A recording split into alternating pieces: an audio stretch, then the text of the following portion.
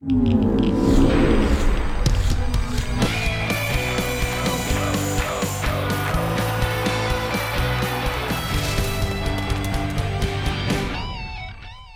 to another round of the Football Fridays in Georgia podcast. Welcome to another season of the Football Fridays in Georgia podcast here at Georgia Public Broadcasting. I'm John Nelson here in Atlanta, joined as always by my co-pilot and my friend in the Eastern Frontier, Tommy Palmer. Tommy, what is up?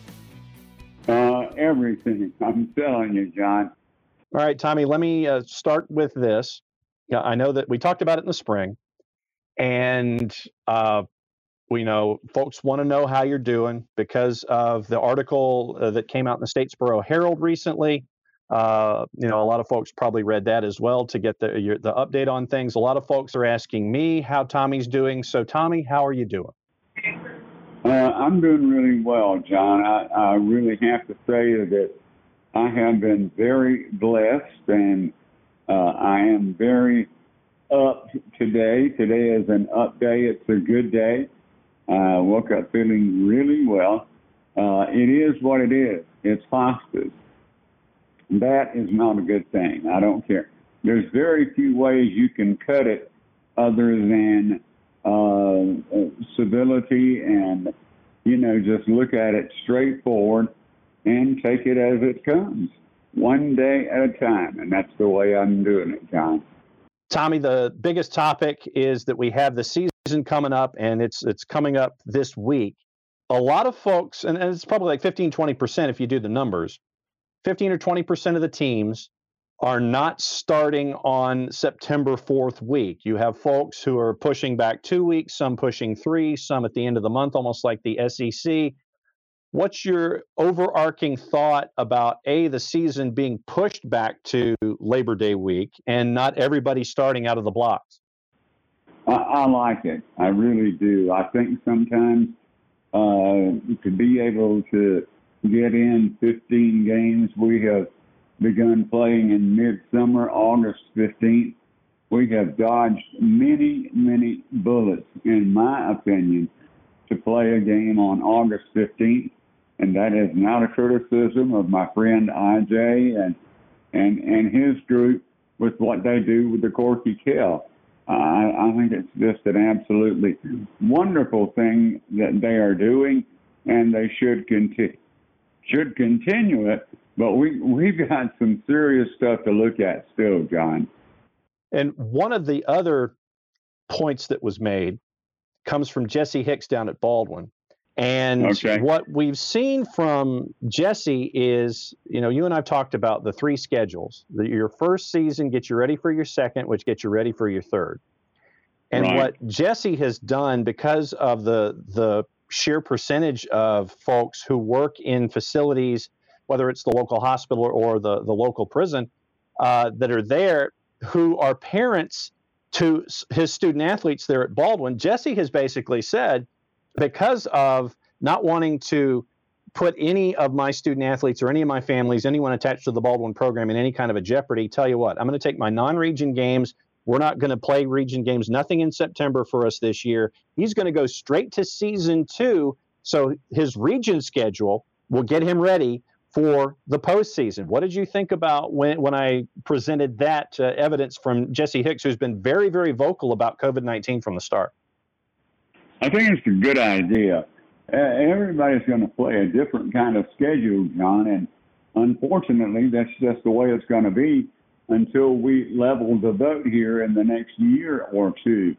And you heard me say a year or two, and it's probably going to be that long before we really get back to business as usual. I think you and I have had that conversation on several occasions, but I just really feel like we just need to move forward with trepidity, as we say. We need to move forward with some caution and continue to be very cautious as we go. And we have done that. And I think the GHSA has done a wonderful job, John, and you and I have talked about this. I think they've done a wonderful job with what they've done so far. They've kind of led us down a blinded path here, and they've done a wonderful job, in my opinion. And then another city that I wanted to focus on was the Savannah area. And Savannah pretty much just closed ranks. They were like, okay, what we're going to do is we're going to have our county schools and city schools just, have competition with each other. And that created a bit of a situation for Danny Britt over at Benedictine, where he would lose 3 games in a hurry. But in talking to Coach Britt, he basically said, I was on the computer, I was on the phone, I sent out text messages, and it literally was a couple of hours before his schedule was back to 10 games. And they just recently had their scrimmage on campus as well at their new stadium. When Savannah decided to close ranks, it was another unique approach to this situation and trying to monitor the situation as best they could, I guess, from a Chatham County and a Savannah City perspective. Of course. And one thing that I really like about this, and a lot of people are going to say, why would you penalize the other schools in the region? They're not really penalizing them.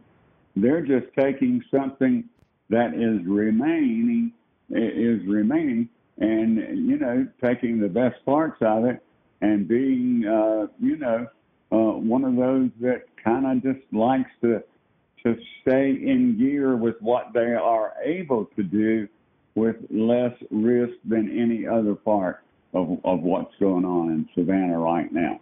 And I think, we've gotten to the point to where we can be big boys and put on our big boy pants.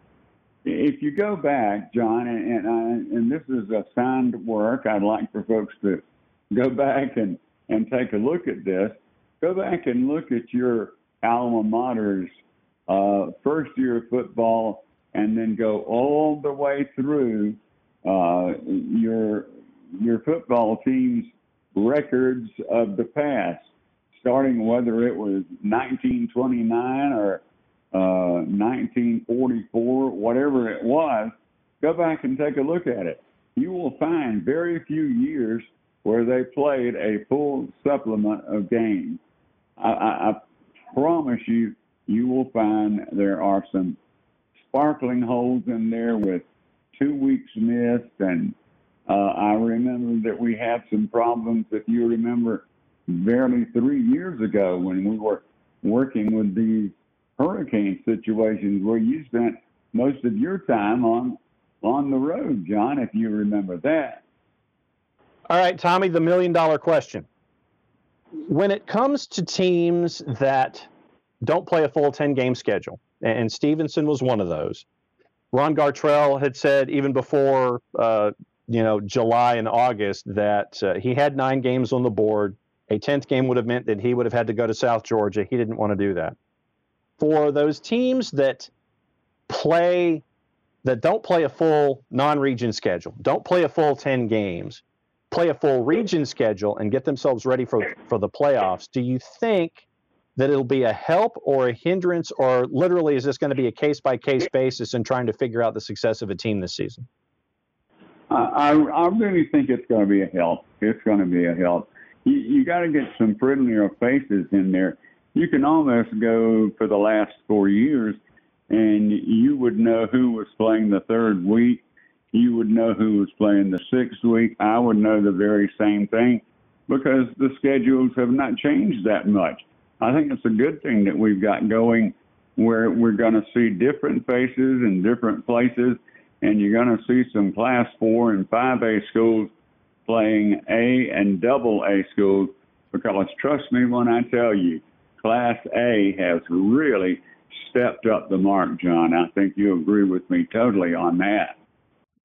So, Tommy, as we get into the 2020 season, which, as we know right now, is set for championships Monday, Tuesday, Wednesday after Christmas, what other overarching thoughts do you have about the 2020 season, which is going to be a very unique season for a lot of different reasons?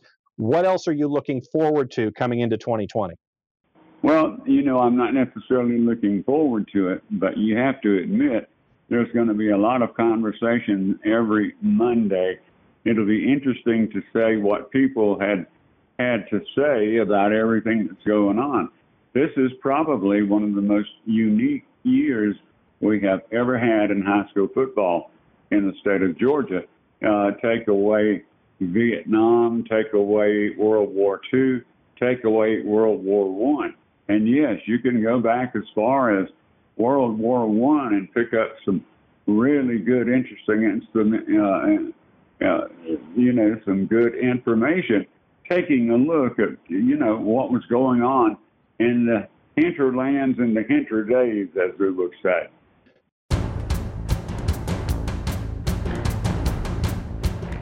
And that is it for another round of the Football Fridays in Georgia podcast here at GPB Media. I am John Nelson. As always, it is great to hear the voice of Tommy Palmer, and it is great that he will be a part of this show every single week again this season here at Georgia Public Broadcasting. When it comes to the Football Fridays in Georgia podcast, you can subscribe to us anywhere that your favorite podcatchers are found. Podcast is produced by the irreplaceable Sean Powers. The Football Fridays in Georgia podcast is a production of Georgia Public Broadcasting. Play it safe, everybody. Enjoy the games. We'll see you next week.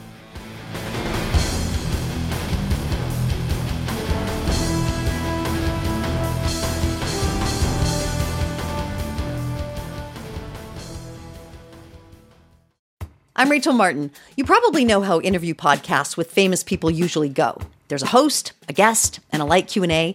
But on Wildcard, we have ripped up the typical script. It's a new podcast from NPR where I invite actors, artists, and comedians to play a game using a special deck of cards to talk about some of life's biggest questions. Listen to Wildcard wherever you get your podcasts, only from NPR.